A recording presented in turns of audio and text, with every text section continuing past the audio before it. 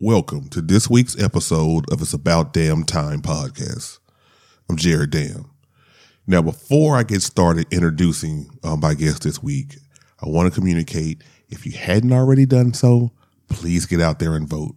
I know there's a lot of stuff that's going on.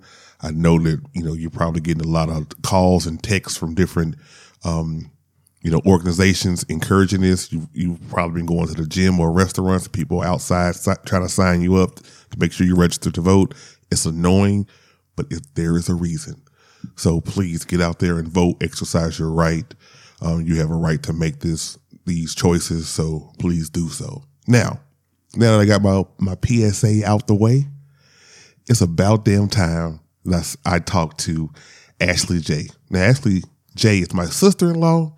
She's an LGBTQ activist and a premier storyteller. This week we shoot the shit on a lot of different things. So we talk about the current climate in the LGBTQ community, especially with the impending election. We spent some time talking about our struggles to display our intangible qualities that people should know, but it's hard to communicate during a job search and job interviews. And some of the undertone racism she's faced since moving up north from Shreveport, Louisiana to Connecticut. So a lot of different type of racism, and it's way different when you move up north, when you've been living in the South all your life. So, and towards the end, Ashley shares some love stories about, her and my sister Ari. Clearly, without a shadow of a doubt, they are my favorite couple. So I kind of was like, oh, during these stories. So it's more of a conversation than an interview this week, and I loved it. So sit back, relax, listen to Ashley J and me. It's about damn time. I found a remedy for all my tears, and this tale it ends with your dusting, and all of its glory. Here I tell my story. Ashley J, thank you for stopping by today. I get situated. What I started doing is I started doing a little known truth when I start off each podcast. So I think that's kind of going to be my thing. Okay. So I want to tell. Usually a little known truth is either something that the audience listening may not know or the person who I'm talking to may not know. You happen to know this. So I'm going to tell the story about how we first met. Okay. Because apparently we were in, we know a lot of people in common. We know a lot of people. And I can't believe that we didn't know each other prior to us meeting. Everybody, I know. Yeah. Before Ari even slid in. Every single person who I love, like all the girls at Huntington, because did you go to Huntington? Mm-hmm. Yeah, so you got to live with them. I only got to know them as adult women, so you got to know them as growing up together. So that was dope to know that you had the opportunity to live in that because these women are so amazing. You know what I'm saying? Yeah, exactly. So when I saw that, I was like, huh. Anyway, go ahead. I love to hear about myself, but I rarely get to talk this much. No, I love it. So, I was supposed to. We were supposed to be meeting for dinner, and Ari's my sister. For people who listen, Ari was going to introduce me to you. Oh, and then Jordan was there and introduced me to Richard for the first time. So I'm like, okay, but I had Brooklyn with me, and Brooklyn decided that she wanted to try her makeup skills. So she's like, Daddy, can I use you as a model? And most dads be like, hell no. But I was like, sure, why not? So she doing all this stuff. She put a beauty mark like right here, like come on now. You know what I'm saying? Like, so I was so pretty, so pretty, and and I was like, all right, well, we gotta go. We gotta be your aunts for lunch. She's like, will you go out like that with my face? Yeah, she was like, yeah. So, yeah, why not? Because I feel like, I'm in Shreveport, who cares, you know? And then at the same time, that's one of these memories that she is always going to remember, that her dad went out in makeup. It might be embarrassing me for like a couple hours. I don't know. You are meeting people that that clearly is going to be in your life for the rest of your life. So it's a little weird as a first impression. That was early on. Early on. But I turned that corner and you were like, oh wow.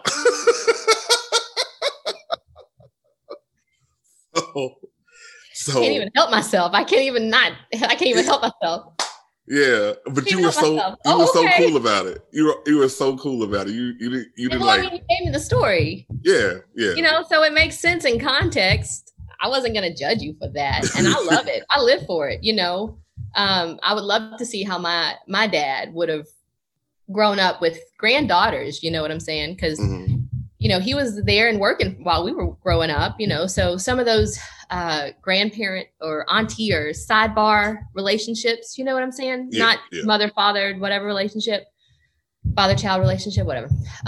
That's cool to see sidebar, to see how they interact with each other. So to see how Ari's daughter and them work together, you know, that's really cute to see. So that's another, you know, build another Lego block of Ari's personality, to know that her favorite person in the world, who is yourself, is that cherished by his daughter. Yeah, you have to understand that you had a hand in that.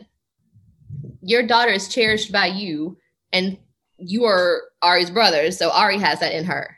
Yeah. So I'm fine. So it was just more reassurance. That's all that was. It was really every step of the way, especially when I met Jordan. I find Jordan fascinating.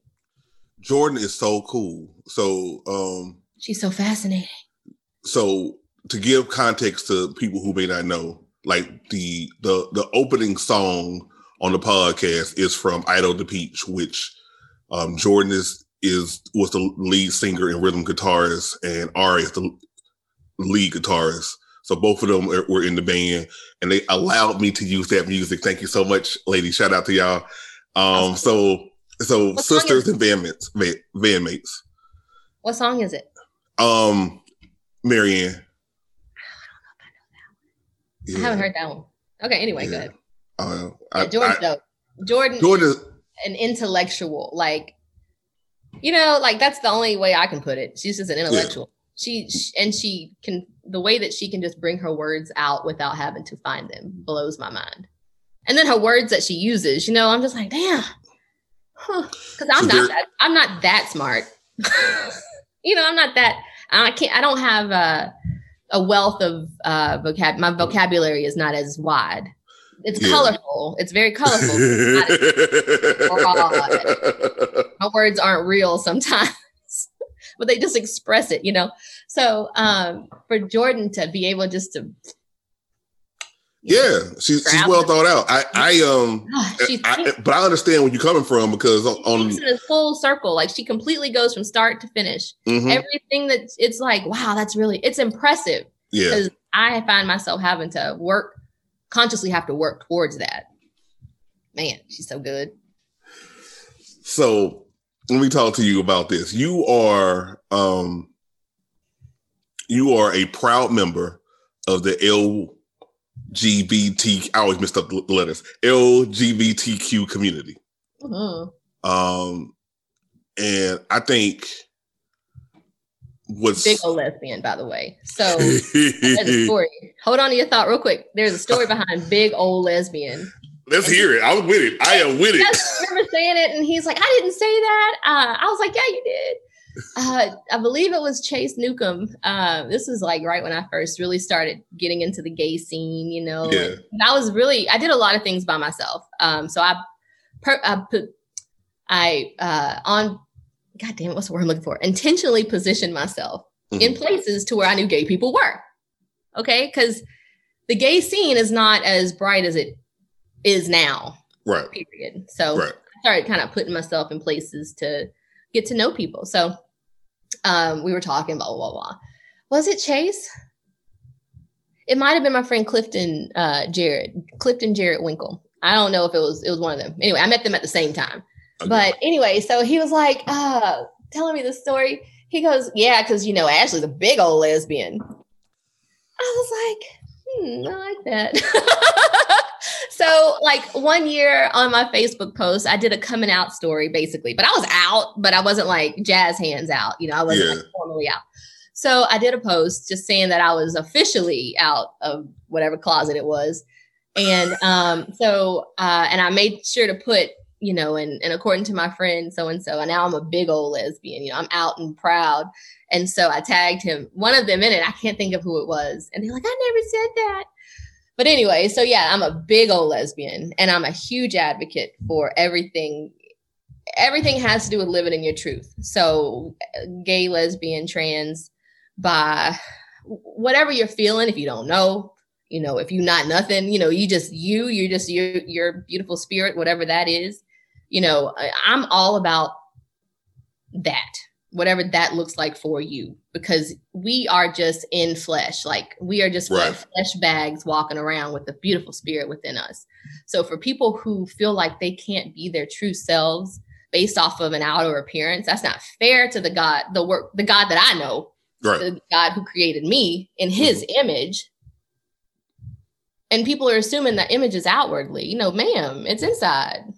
This is just a flesh bag. This is just what my parents look like. If you combine my parents and this is me.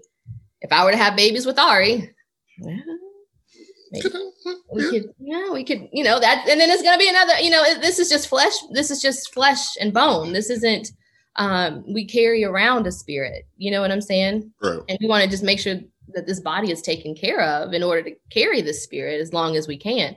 So for those people who can't feel like they live in that, it breaks my heart. My heart started breaking when I found out a good trans friend of mine passed away. This was right after Charlotte Roos. This was, I don't know if it was a transition between Charlotte Roos and J. Jill, or it was at J. Jill when I found out, but I met her at Charlotte Roos when I was assistant manager there. Ronnie Ramirez was her best friend. Shannon, I can't think of Shannon's last name, but Shannon. When I first met Shannon, first of all, Shannon has the prettiest brown skin I've ever seen in my life. Shannon passed.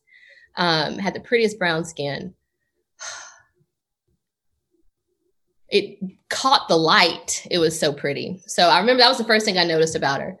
And then Ronnie, even though hanging around, that's my friend. He was the biggest cheerleader of Shannon because she was stepping out. She was going shopping for women's clothes.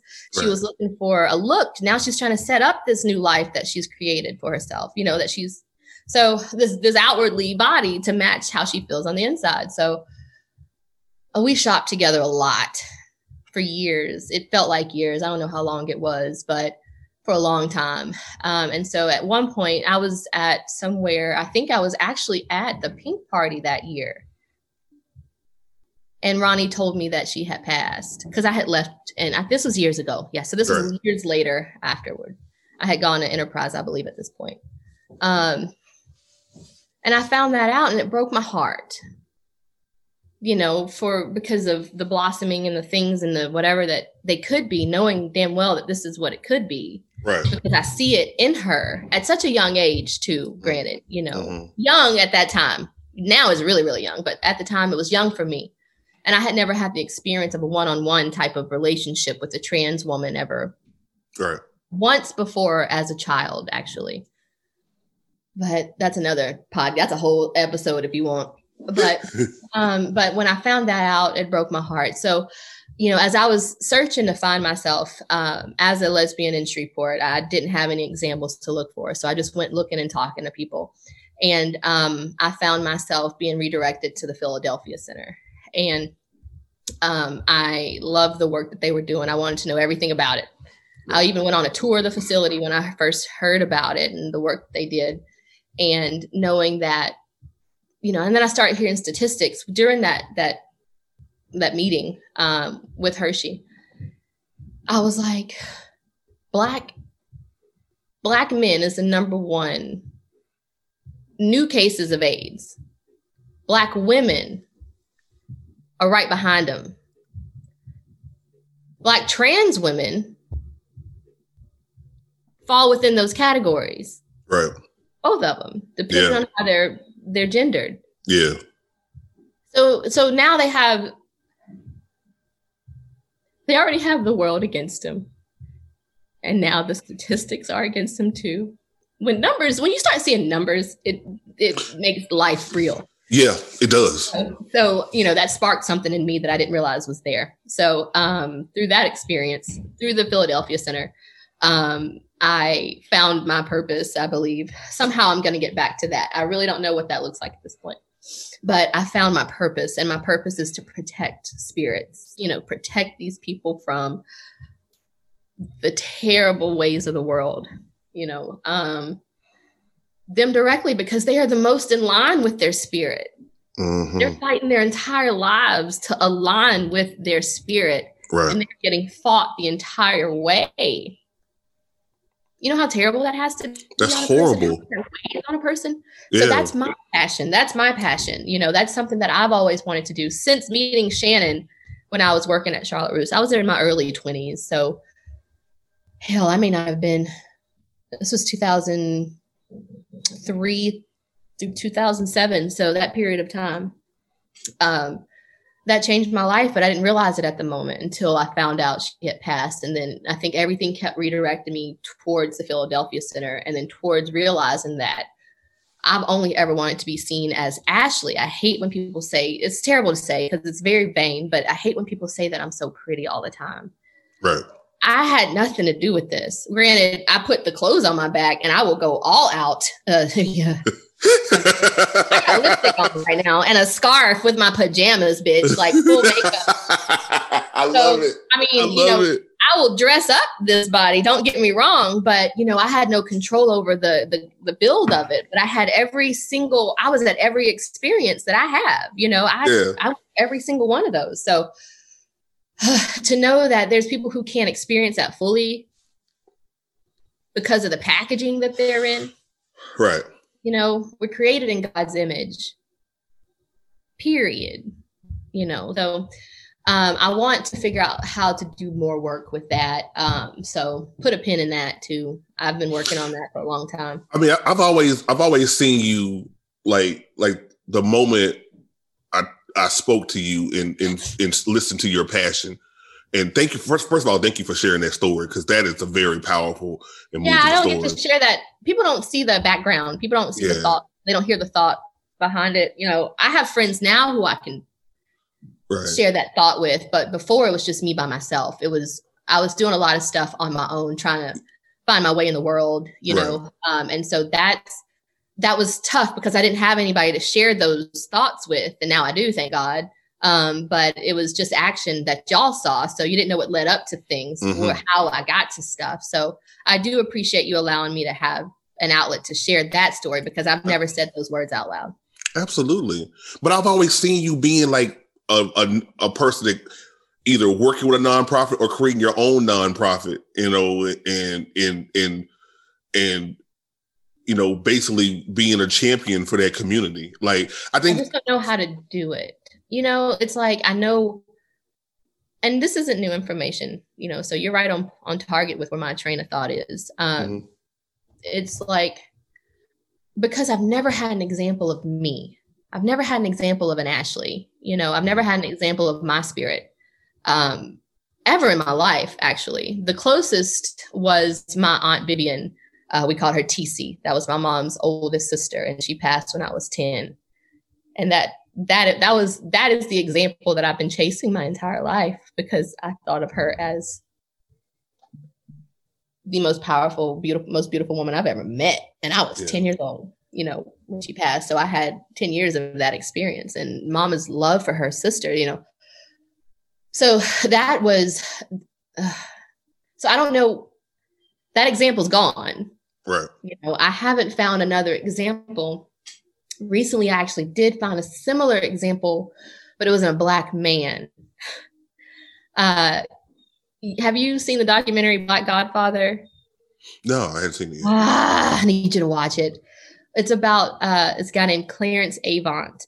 Okay. And throughout all of Black entertainment and politics and leaders in the community, he has been present at some point in those people's lives.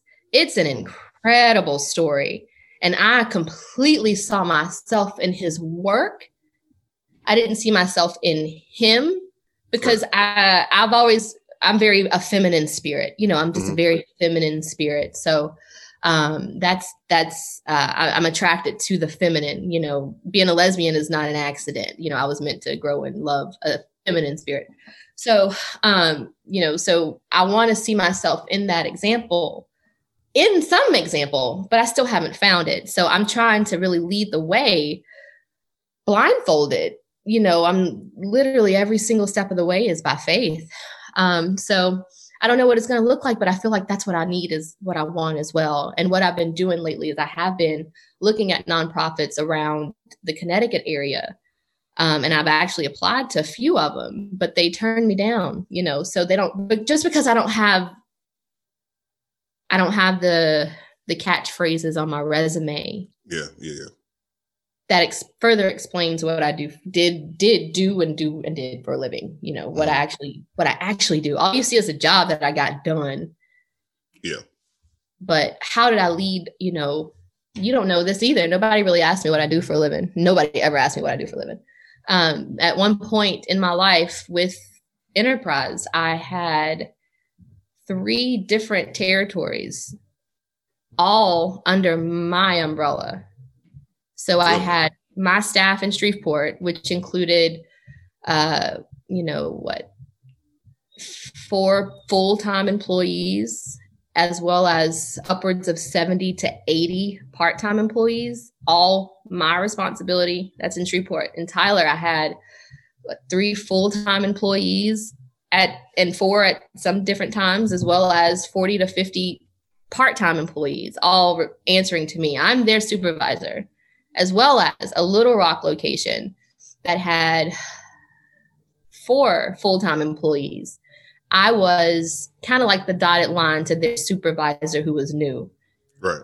So on top of the 70, upwards of 80 part-time employees that were located at that hub, all under my supervision, as well as consultations with my Oklahoma City office, my Tulsa office, my Springfield office, the location in Rogers, Arkansas, Wichita, Kansas. These are all locations that now look up to me for guidance. Yeah. Yes. So, you know, when you get to a point in life where you are limited by the words on a piece of paper, it's really hard to express the work that you've done. Yeah. Because I tell people all the time, let me get in the door. You know what I'm saying? Just let me. And I'll show you what I can do. I'll tell you. Just let me tell you stories, because I've got stories for days. I tell you the truth. You know, like I've even had the opportunity to work with used car salesmen in the South. That's a lot of white old men. You know, it's hit or miss. It's hit or miss. Yeah. I have been cursed out. I have been called out of my name. I have been belittled. I have been doubted. It was a crazy experience. To this day, those same folks that doubted me and was crazy in the beginning, white girl, you know, white man, and this black woman running the show, call me, ooh, girl, I ain't talked to you in so long, because I would talk and just chit chat. I would call to chit chat and do some business, you know. Yeah. And so they still call me to this day. You know, Ashley, I just miss talking with you. You know, you can't put that on a resume. So it's like,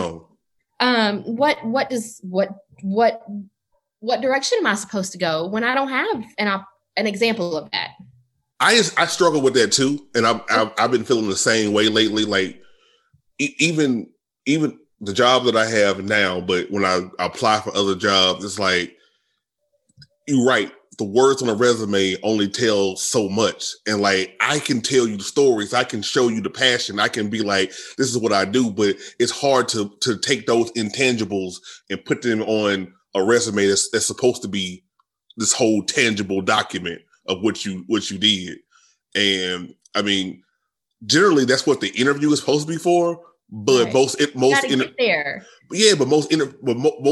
them just kind of they use this system to look for those keywords. One, if you do get in, then they're not asking for these stories. They're more so like, okay, I got your resume. It says that you did this. Tell me about that. You see, and so it's almost like either they have to change the way they're asking questions, or you got to kind of take over the interview to be like, okay, let's drop all this. Let me just start telling you stories. Let me show you this passion. And it's hard because, like you said, it's getting into the interview itself.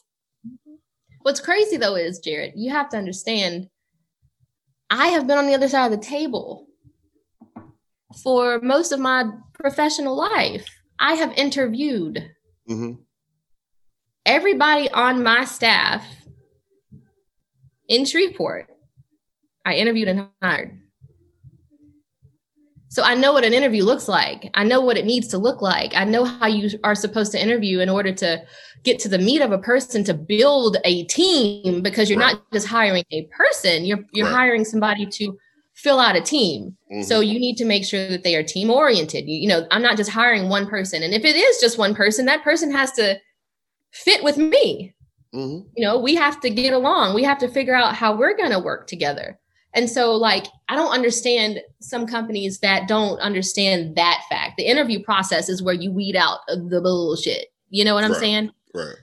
I took over that from my HR department because, one, it was a lot for one department to handle when I'm hiring 10 people at a time to fill a need. You see what I'm saying? I was hiring 10 people at a time in groups of classes of people in order to, whatever. So I had a very long, incredible life. Professionally, it's been incredible. Anyway, so I know I said, give me some of these resumes, let me look them over, and then I would phone screen them, so they don't have to waste their gas. They don't have to waste their time driving all the way across Shreveport or Tyler or Little Rock, wherever. They don't have to waste any time. We can figure out if they right fit over the phone. Ask them what their intention is. That's all you have to do. Why are you coming to work for this particular department in this particular role? Tell me that.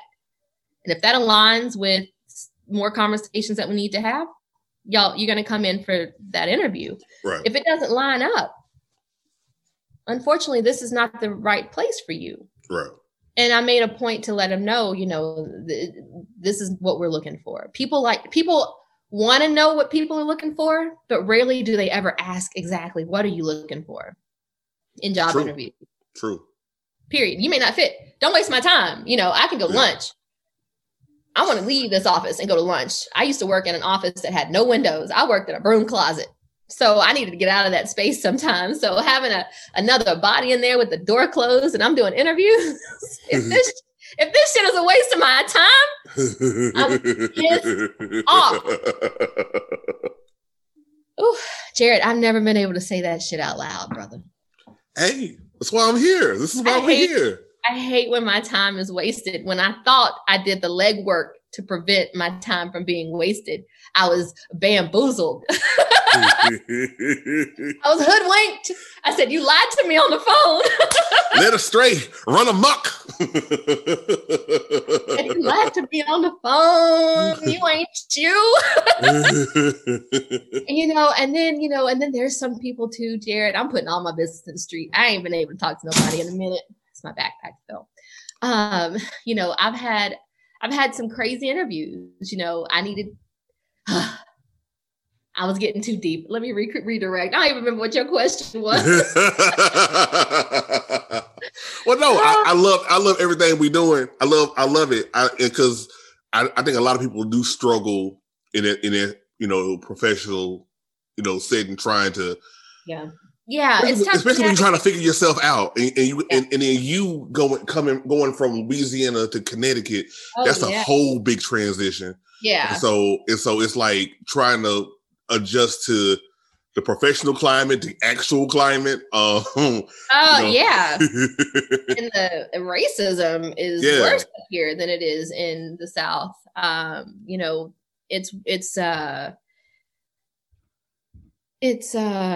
Yeah, talk to me about that. So most people feel like Southern, you in the South, that's where you hit the most racism. That's where you see it blatant. Now being there you've been in Connecticut for over a year now. Yeah. So talk to me the difference between that and how you see racism. I don't know where to start. It's heavy on me though. It stays heavy on me. And Ari and I, if we don't talk about anything, we talk about that and that feeling you can't describe, but it's there. Okay. So in the South, people don't like you. Right. But I've rarely ran across racism. It's happened maybe once or twice in my life. I rarely stumbled upon it. You know what I'm saying? Right. I intentionally do things. Everything I do is on purpose. So if I'm gonna go somewhere, I'm gonna make sure that I'm gonna feel safe. I'm not scared of shit, but I'm gonna make sure that I'm gonna be safe. And then if I'm with somebody else, I'm gonna make sure that place is safe for them.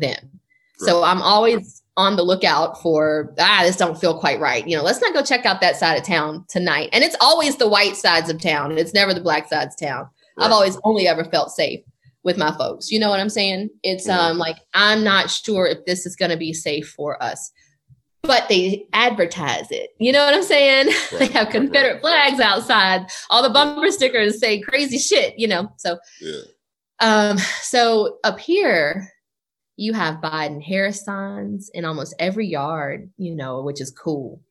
So on the surface, it's dope. It's dope. In politics, it's the right thing to do. It's a lot of that, my experience through just being out in everyday life has been polite, but then you see some news stories that are small in the newspaper, because yes, I read every single newspaper. So you see little things about, cops who are in cahoots with the mayor in these small towns in Connecticut. And I'm like, and all of their friends are getting promoted, but they're all not,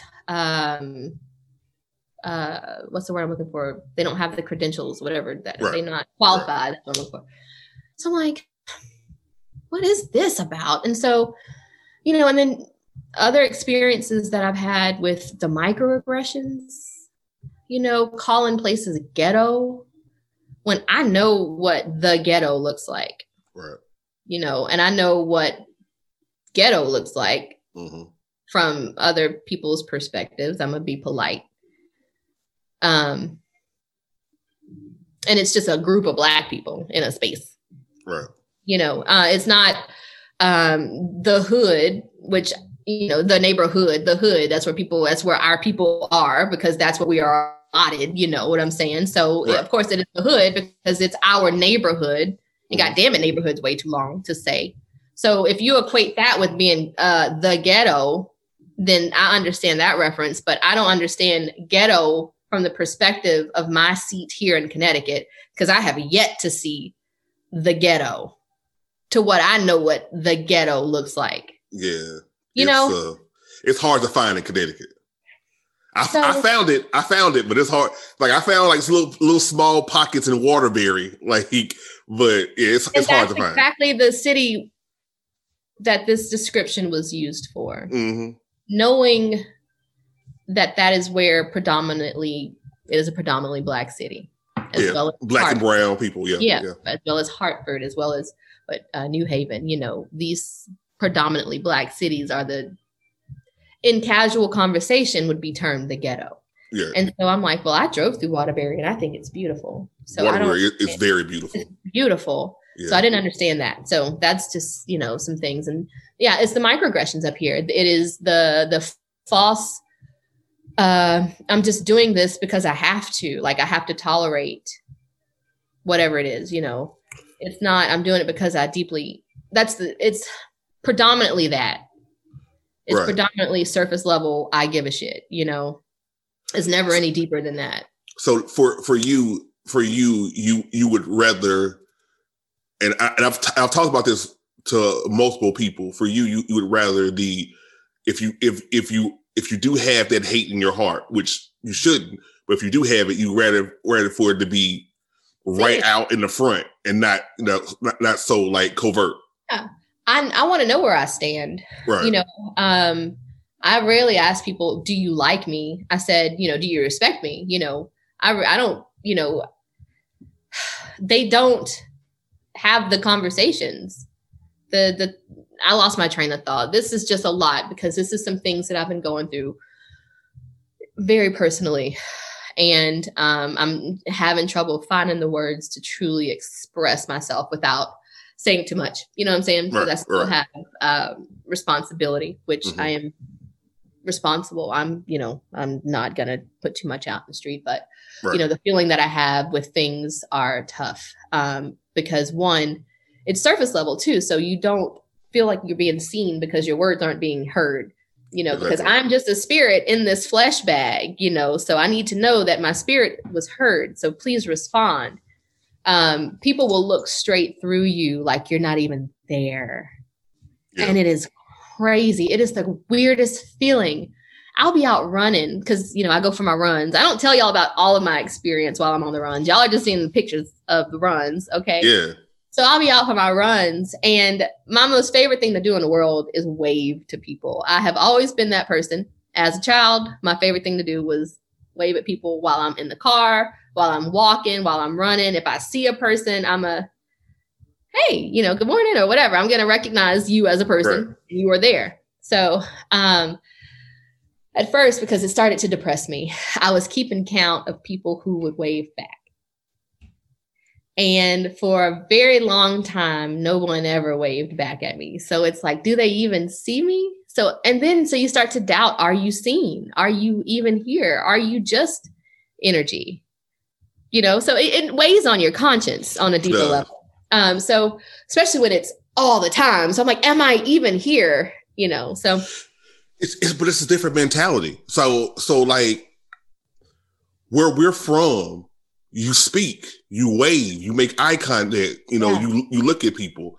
Yeah. And when you go to different places, because even here in Atlanta, people are like, you know, people from the North was like, oh, the people here are so friendly. They speak all the time. No, they don't.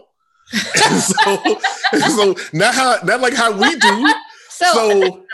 So I usually have to adjust when I go visit Shreveport. I have to come back and so I'm just like watching people and making eye contact and just kind of walking. And then somebody will look at me and be like, "Hey, how you doing?" I'm like, "Oh, right, I'm in Shreveport. I can speak again to people." Hey, you know, it's like a whole mindset change, and it's even worse in Connecticut. So they see you, but in their mindset is like, why is she like, why do we know her? Yeah. It's always like, do we know her? Should she be waving at us? Right. So it's really weird. I quit keeping count there early on. And so as I started lightening up, you know, just, you know, physically, actually, I've lost, I don't know where I am right now. My body is stupid sick, by the way. Just wait till y'all see this thing in December when we come home. Oh, y'all should see my clothes. Like, this is just my house fit, bitch. This is what I wear around the house. I ain't got nowhere to go. Yo, I'm so proud of you. Buying shit. I'm so proud of you. So, you know, to not be seen is tough. So as I started lightening up and started feeling better just in general, because, you know, we've been piled on with the scary shit that has gone on in 2020. You know, it's been a pile of poop that just keeps piling up.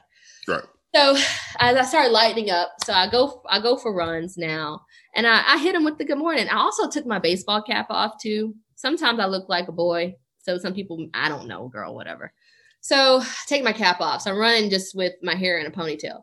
So people can see my whole face. And so I'm making sure to hit them with the good morning. How you doing? How's it going? And I've slowly but surely had more and more and more people wave at me on my run. And so lately I've been running the same route on purpose to get those people used to waving at me as I run. So I'm literally just spreading love. See, and this is what I want to talk to you about. And I also have nothing else to do. So these are little projects that I'm doing, and just to see how it works. I have nothing else to do with all of this time.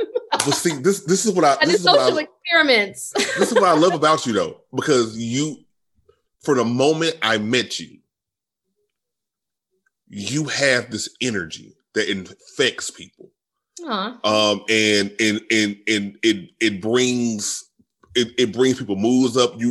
you brighten the room. You know, it's an energy that it's undescribable, and to the point that my daughter, who adores you, after seeing you one time, was like, Ashley is my spirit animal.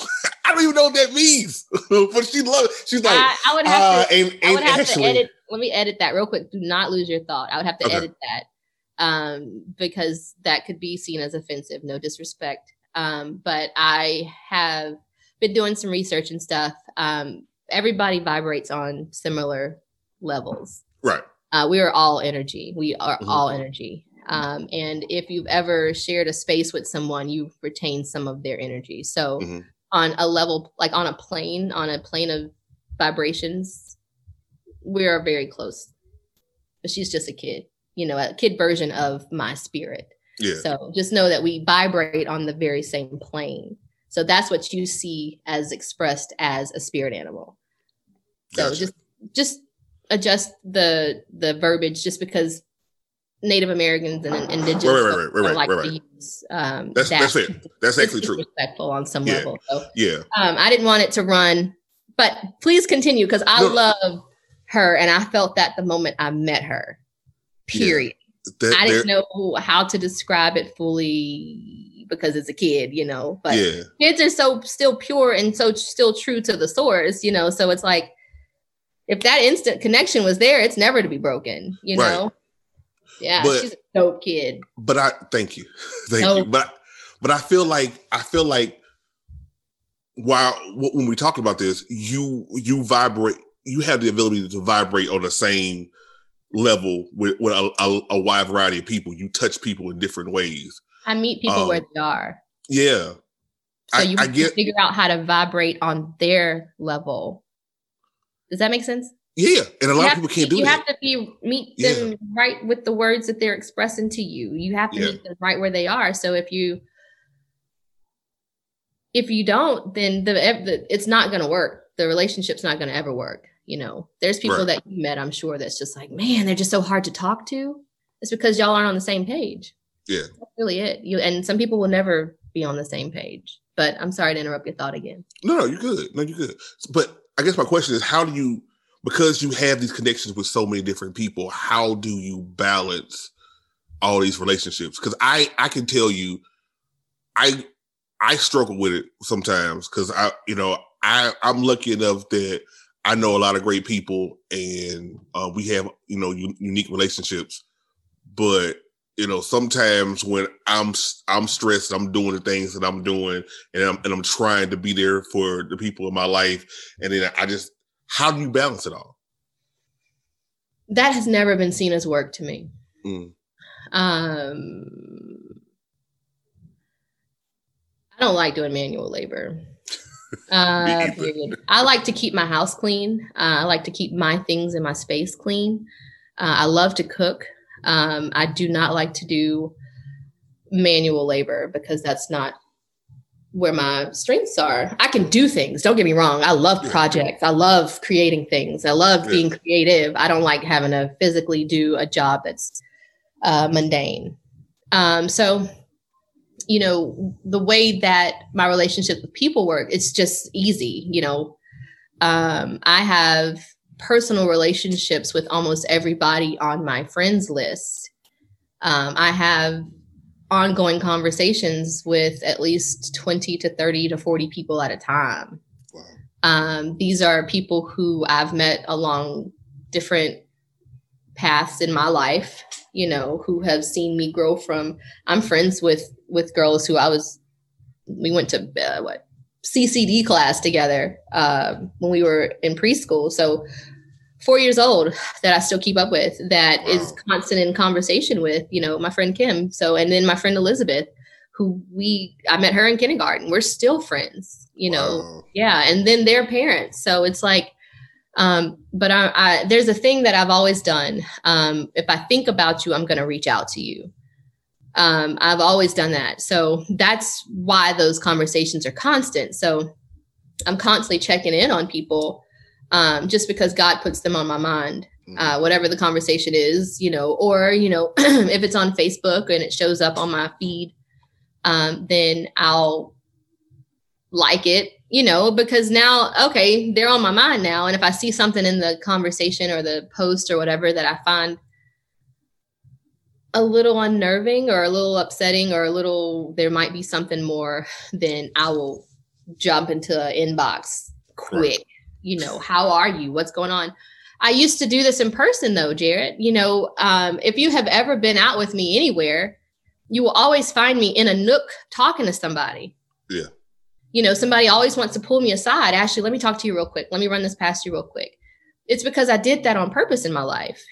I felt like I wasn't being completely fulfilled in my professional career, but I was really good at it and I was getting paid for it. I didn't know how to find my way to a point where I could be that professionally. So people have always been my passion. Since as far as I can remember, I used to love being at the beauty shop, with all the ladies at the beauty shop. And I worked at the beauty shop. That was my first job, with shampoo and hair for my mom. So, having these relationships was normal, to have a bunch of different people kind of constantly rotating through your life. So whenever I see somebody in distress, I have to make sure that they're okay. And being here now, I have to do that virtually. Back in Shreveport, I would go to Central, at 9:00 early, because I knew there's an earlier crowd of people who might want to see my face. Mm-hmm. One, I wanted to be out anyway, because I was by myself a lot. And so these people we started forming relationships, little people pulling me around, and I was getting to know my community. That's what I was doing it for. I didn't know anybody. Right. And so I was getting to know people on purpose. So, and as the night goes on, we're raging and shit. You know what I'm saying? The conversations change. There's different people pulling me in at different points throughout the night to talk.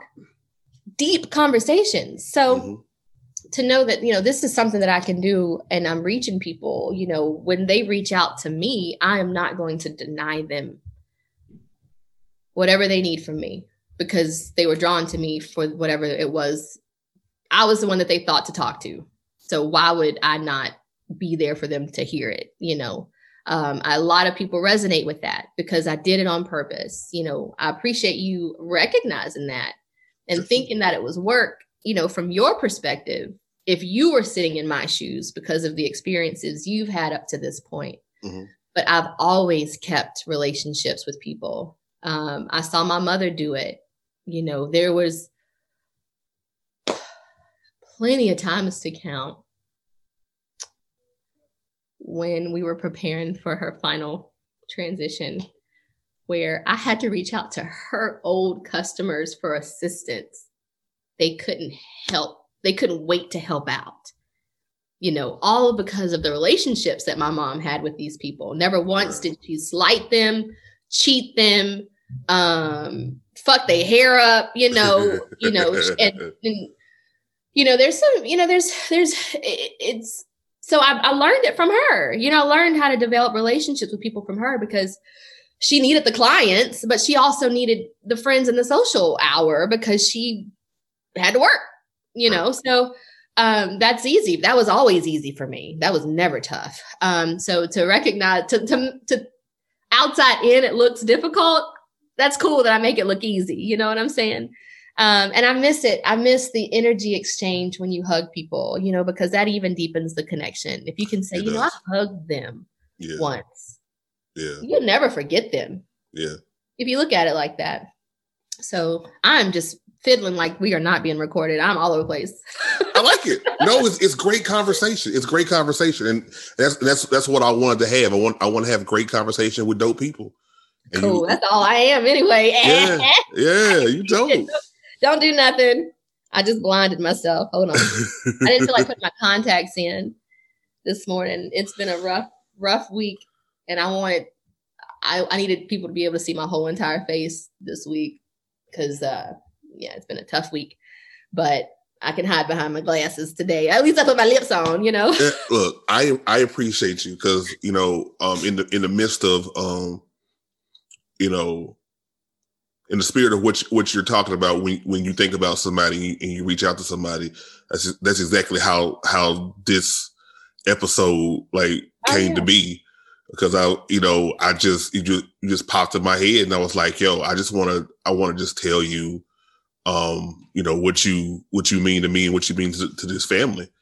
And, we're very appreciative that you are part of our family, and you mean a lot to us. So it was like, yo, just, and then even still like, what brought this on? I'm like, I don't know.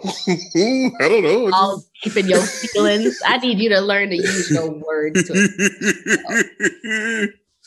I'm working on it. Yeah, you are. You're closer to it than I'm just.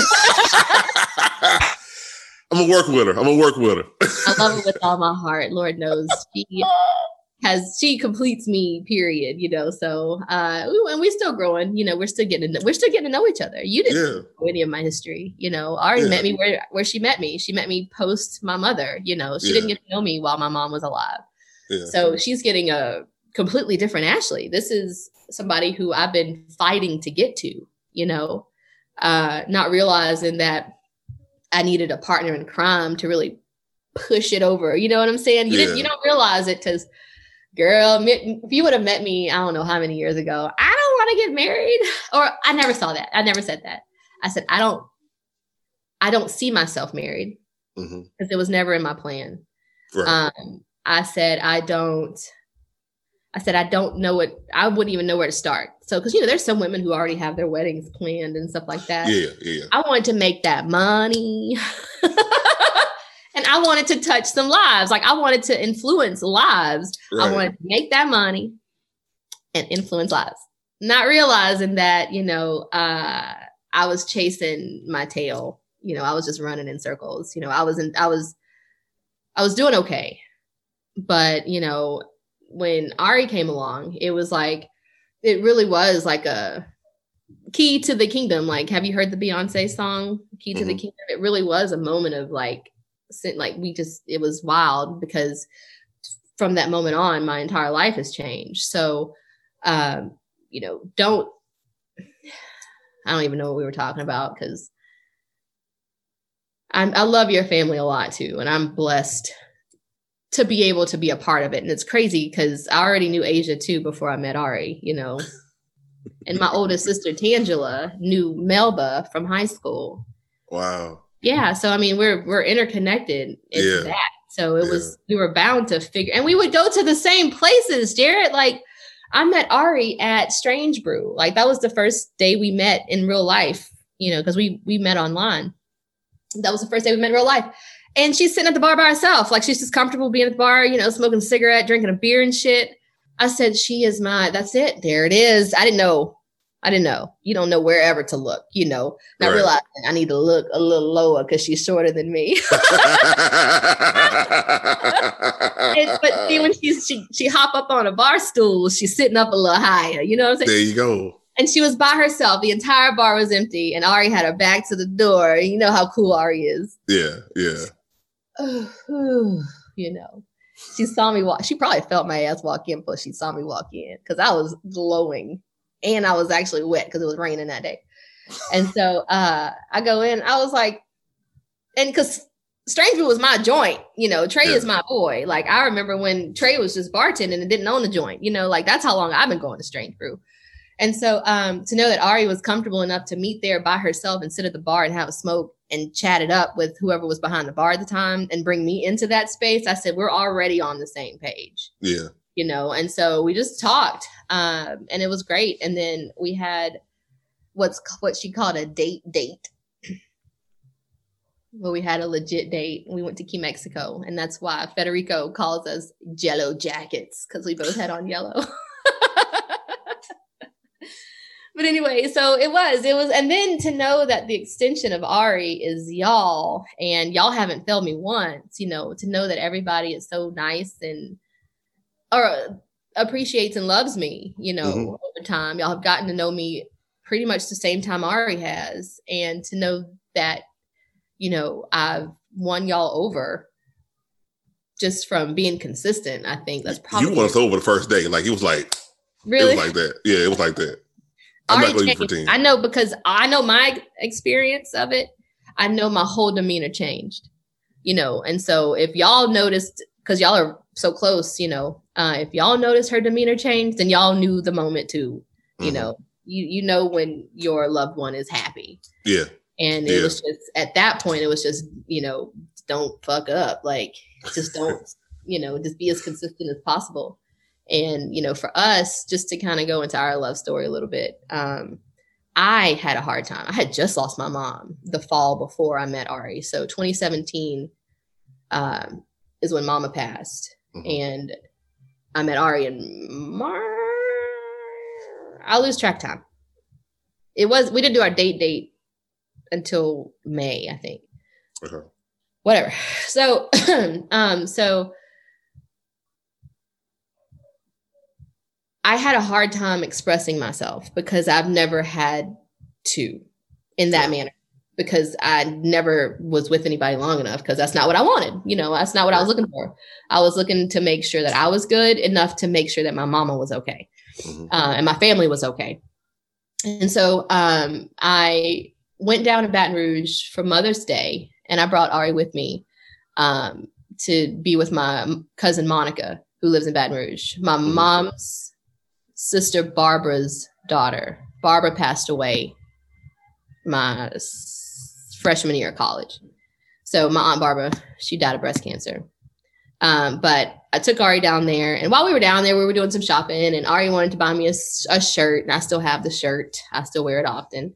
It's beautiful, like cream, flowy, ethereal shirt.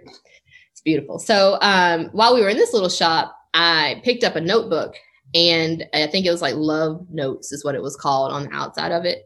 And I said, we're going to use this when we don't think we can talk to each other. I don't know. I know it's a lot. I said, I don't know how to form the words because I've never thought about it.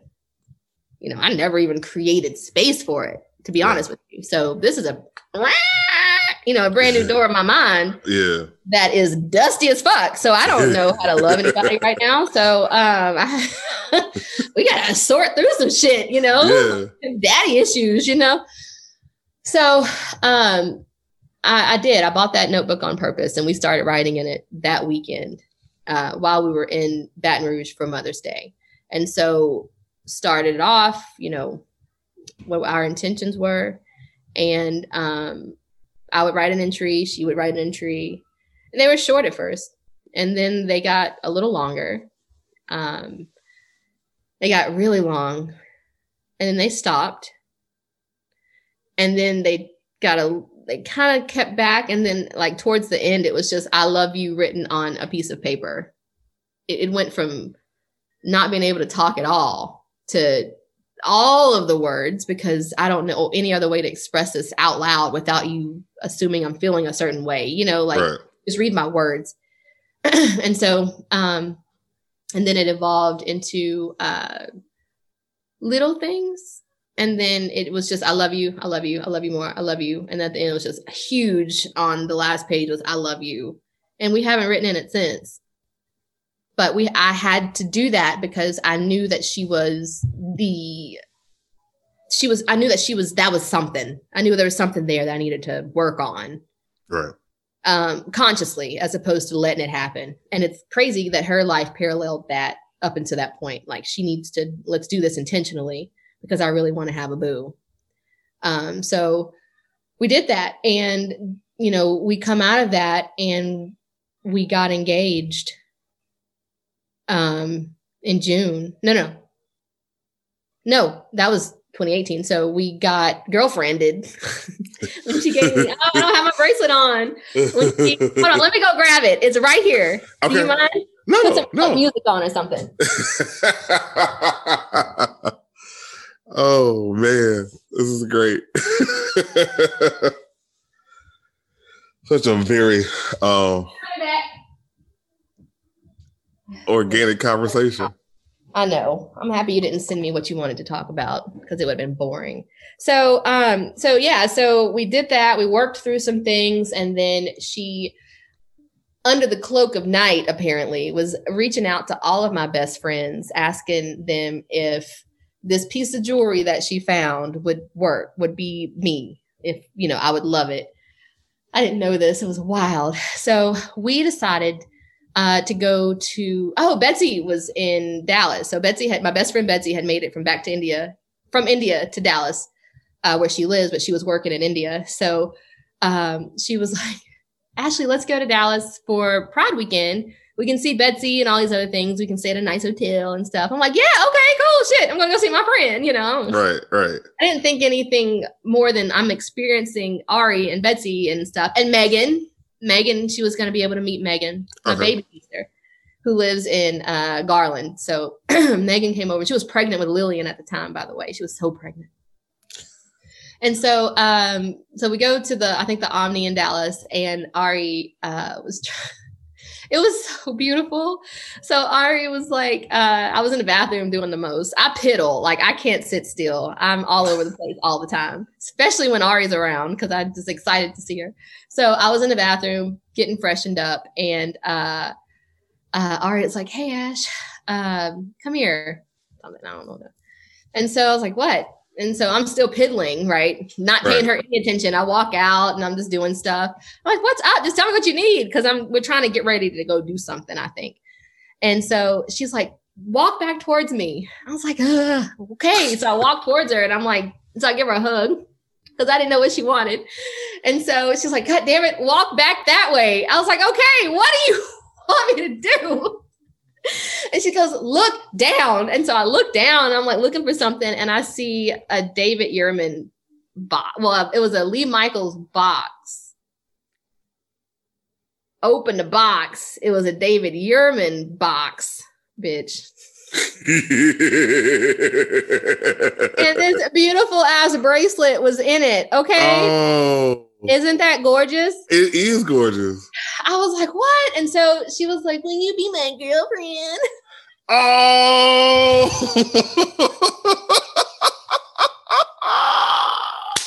I love it. I love it. What? I said, I sure will. So I rarely take it off. I accidentally sleep in it sometimes. And it's got like this little raised guy on here. Yeah. It's got these little diamonds on it. It falls off. I've broke it off twice. And so there's a lady at Lee Michaels who we use exclusively. And I've sent it to her twice. She's like, man, I need you to stop. Stop sleeping in this. I need you to take it off. So that was when she asked me to be her girlfriend. And then Megan, we all met up with Megan, and Megan was like loving it. And, it's one thing that I never shared this with anybody in that experience. So to know at one point, okay, so Megan comes over to the hotel where we were staying for us to go up to the pool. Granted, she is pregnant. This is June, and Lillian was born, I don't know, sometime later. I have no concept of time or date. So she was wobbled, like she was pregnant. So we went up to the pool, we came back, and we were kind of zapped a little bit. And so Megan was like, can I take a nap? And it was me, Ari, and Megan. We were just kind of hanging out in the hotel room. And Megan took a good solid nap while Ari, a person she's never met before, was in the space. And she was pregnant, So it was a lot of like, okay, this is still working because my baby sister accepts Ari enough to be comfortable enough to fall asleep. Right. And be safe enough for her and her baby to take some rest. Mm-hmm. So the impact of that visit was crazy, So that was something that was, I've never shared that story either. But how impactful that was to know that I was on the right track with her.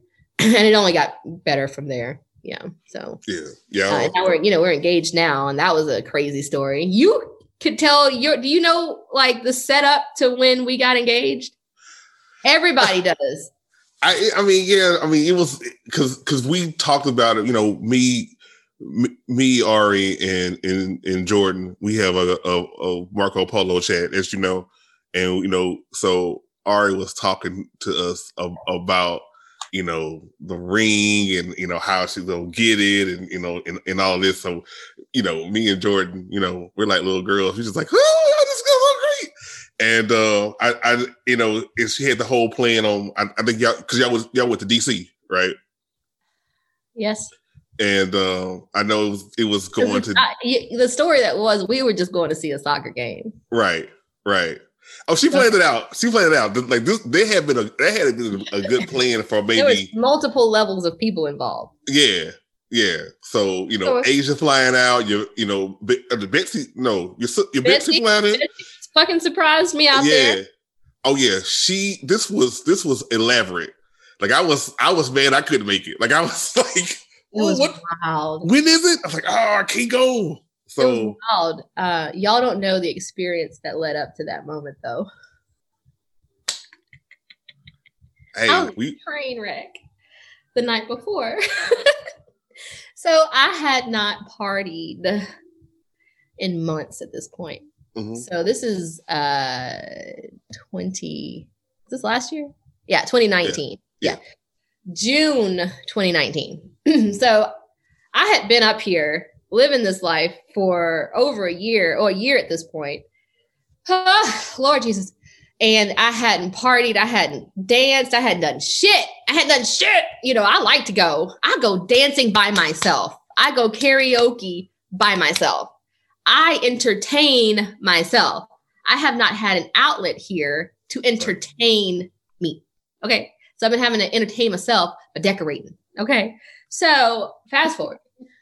So we're driving down and we're stuck in traffic in New York. It's fucking sucks. We stuck in traffic for 4 hours trying to get to on the other side of New York to get our journey started to DC. So we're driving down. It puts us in DC at like 10 o'clock at night. We were supposed to get there early. Anyway, so everything pushes. I didn't know what anything was planned for Friday. All I knew was Asia was in town. We finna turn up. Okay. And Lord knows we did. Oh, Lord knows we did. It's like I was playing catch up, shit. That was the last time I really partied though. Nobody turns up like my sister Asia. And I can keep up most times when I can sleep it off the next day. And most times I can, and Friday night, that's how we were partying. I had no clue that we had anything going on Saturday other than the soccer game. That's all. So I'm going to turn up. I'm going to sleep in because I haven't had a vacation. I'm going to eat food in the bed, in the hotel, on my stomach, like I'm eat it, and then relax, and then go probably, and get ready for the evening. I didn't know what we were doing. Anyway. Right. So we stayed out way too late. I drank way too much. We partied way too hard. I wake up to Ari the next morning. I threw up the night before, so I'm dehydrated and starving, and I am upset that we are up, and I'm mad because I know my body is not going to handle coffee well, so that makes me even more upset. So I'm waking up in this right now. And Ari is asking me, am I ready to start getting ready to go somewhere? Oh, no, you was right. I was not happy. No.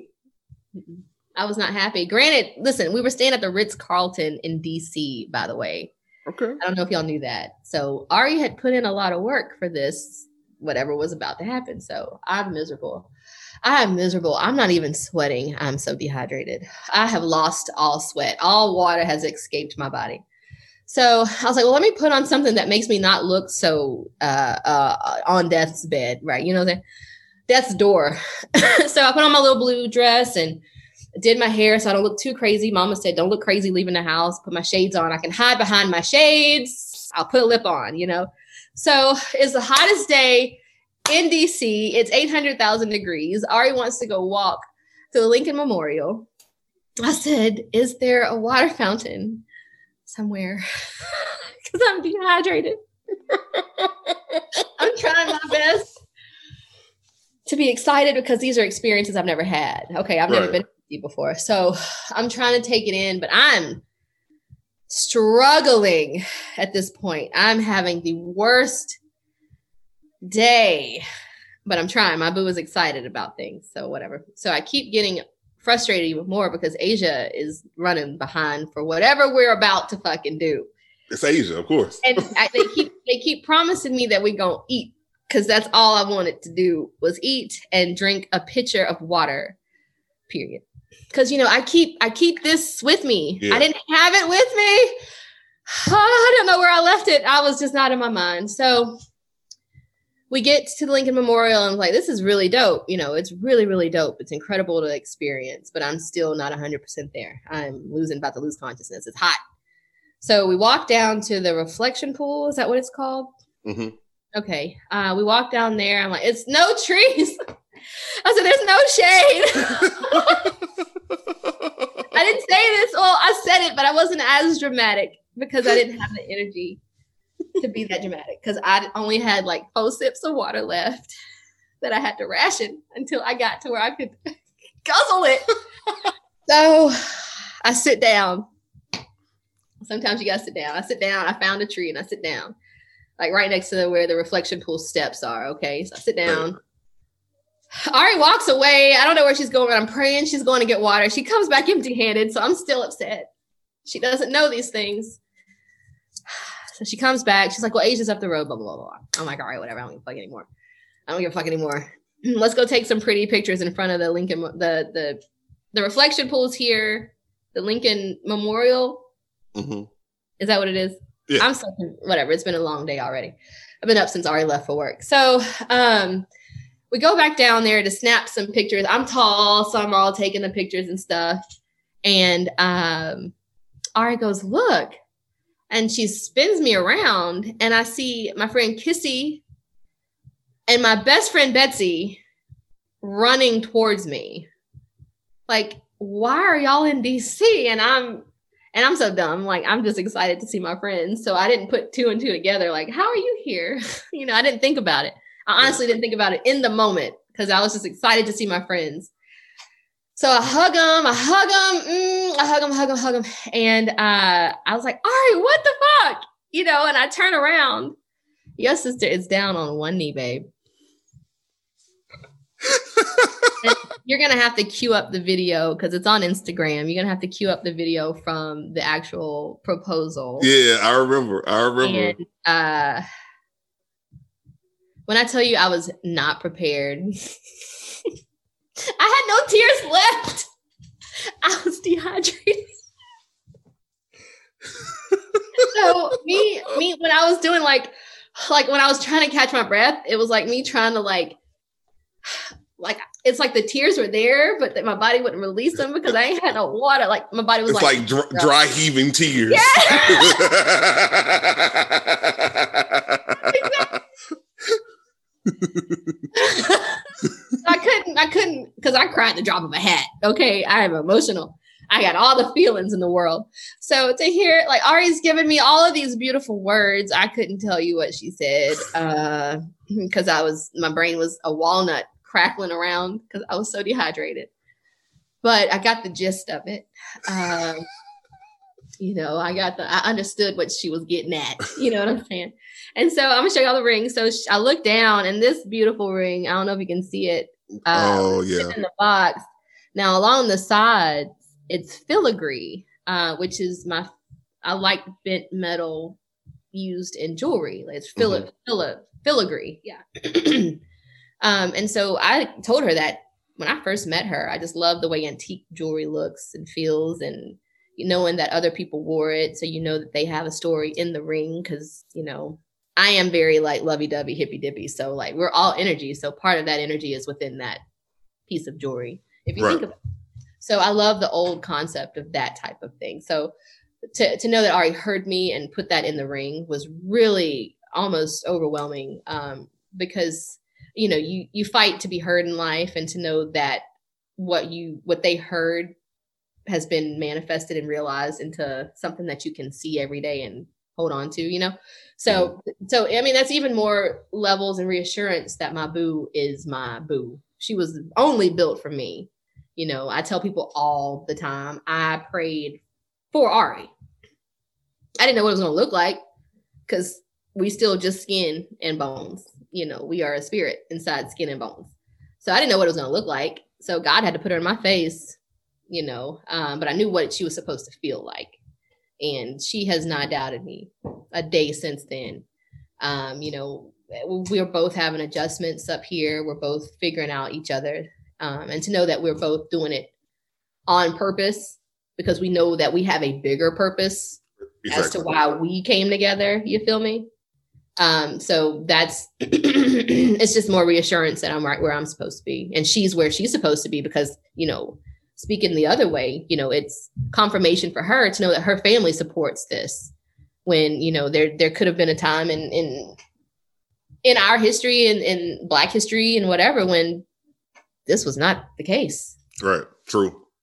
Black lesbians loving each other and building a life together and being fully supported by their Black families on all sides, out as far as cousins and great cousins and whatever you call them, nieces and shit.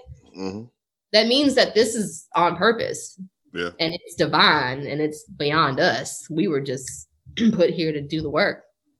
So, but you know, if you want to get to a point in life where you can learn to pray for exactly what you want and be open to receive it. Right. You know, you have to do that. You know, throughout life, there's been so many ups and downs. You know, I've had a lot of death in my life. My Aunt TC died. My mom's oldest sister, Vivian, died when I was 10. And then we had another loss with my Aunt Tina. My mama's baby sister passed. Then that was in high school. And then my grandfather, my mother's dad, passed when I was in high school. And then in college, you know, my Aunt Barbara passed. And then my dad passed in 2003. You know, it's just been a cycle of spirits leaving the world, you know. So it's like I had to get to a point where I had to start using them because they are way more powerful on the other side than they were here. Thanks. They can come directly to me now. Yeah. You know what I'm saying? So you have to look at death in that way or else you will never survive. I've lost all of the most important people in my life. Everybody that created me. You know what I'm saying? Yeah. So, well, except my grandmothers are still alive, blessed, you know. But yeah, everybody else, and my uncle, my mom's brother, he's still with us and he's taking care of grandma, my Riri. So, but you know, it's wild with this, having to sit down, you feel them even more. You feel the ancestors around you. You feel the love around you because that's all that there is to guide you at this point. So, you know, back to Ari, just reassurance there because they haven't left me. I don't feel lost in our relationship. So I know that that's right. I always feel at home whenever Ari's right next to me. That's beautiful. I know. That's how much I love her so much. So, you know, and it's just like, man, she's so dope and she's so smart. She is so smart. Have you ever heard her talk work without filtering her work? Yeah. No, you haven't. She filters it for you too. Well, I mean, can't keep up. Have you ever seen it? No. So, okay. So let me give you context. I'm sorry. So we all went to dinner, me, Ari, and her boss, Lou, and his wife, Kim. Okay. Yeah. Ari and Lou work together. Lou is Ari's boss. Ari is a nuclear chemist.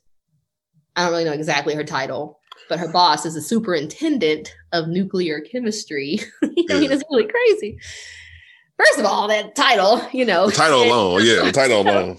So she was like, they just started talking. So me and Kim we just ate our food, you know. And so to hear them talk on an unfiltered level to each other because they know each other speaks the same language. Right.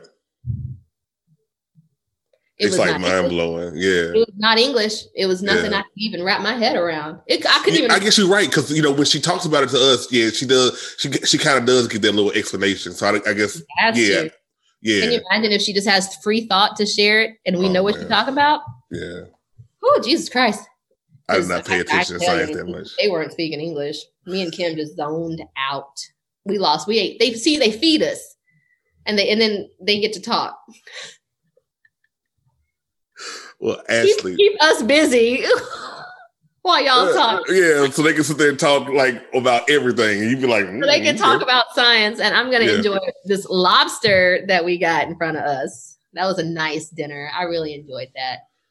But yeah, it was, and you know, and also we're so close. I'm so close to my sisters and my family, you know, definitely my sisters, because that's all I've had to share this experience with throughout life. So I know that I can turn to them. But to know that she has the same relationship with you guys and all the sisters and all the brothers and all the people, you know, I'm used to being in a big family too. So it's not uncomfortable, you know, to be all on top of each other, everybody in the kitchen, 13 people standing around the island, you know, that's not abnormal for me. So we have to all get together. Yeah. Like when y'all is familiar. When y'all come to Shreveport in December, we have to, like, your sisters and all, we have to all get together. Yes, I want to figure that out. I haven't had the space up here yet to figure that out. I needed to get over this hump. Yeah. That was this week. I am not. I still have 2 weeks of solid work to do. Yeah. But at that point, if you want to revisit this conversation, I can give just my side of the story. Not nothing bad. No, nothing bad. It's all lessons learned type of vision, like type of thing. Just things where along the way I should have done something different in regards to things. You know, that's really what that is. I don't want to put too much out beforehand because I don't really. I may have. I don't know. I don't know how. Whatever. Whatever. I really don't care at this point, but I'm respectful. Right. Exactly. So I would like to go into detail because it has been something that I have been building up towards emotionally, and the slights, the little things that people do that you should really pay more attention to. You know, those lessons is what I would like to talk about. So you could put a pin in that conversation. We can definitely have you back. I mean, I've talked to super close friends in detail about what happened, confidants, if you will, just so to get it off of my chest and to make sure that what I'm feeling is valid. Like these are real, true feelings, right? Would y'all feel the same, you know?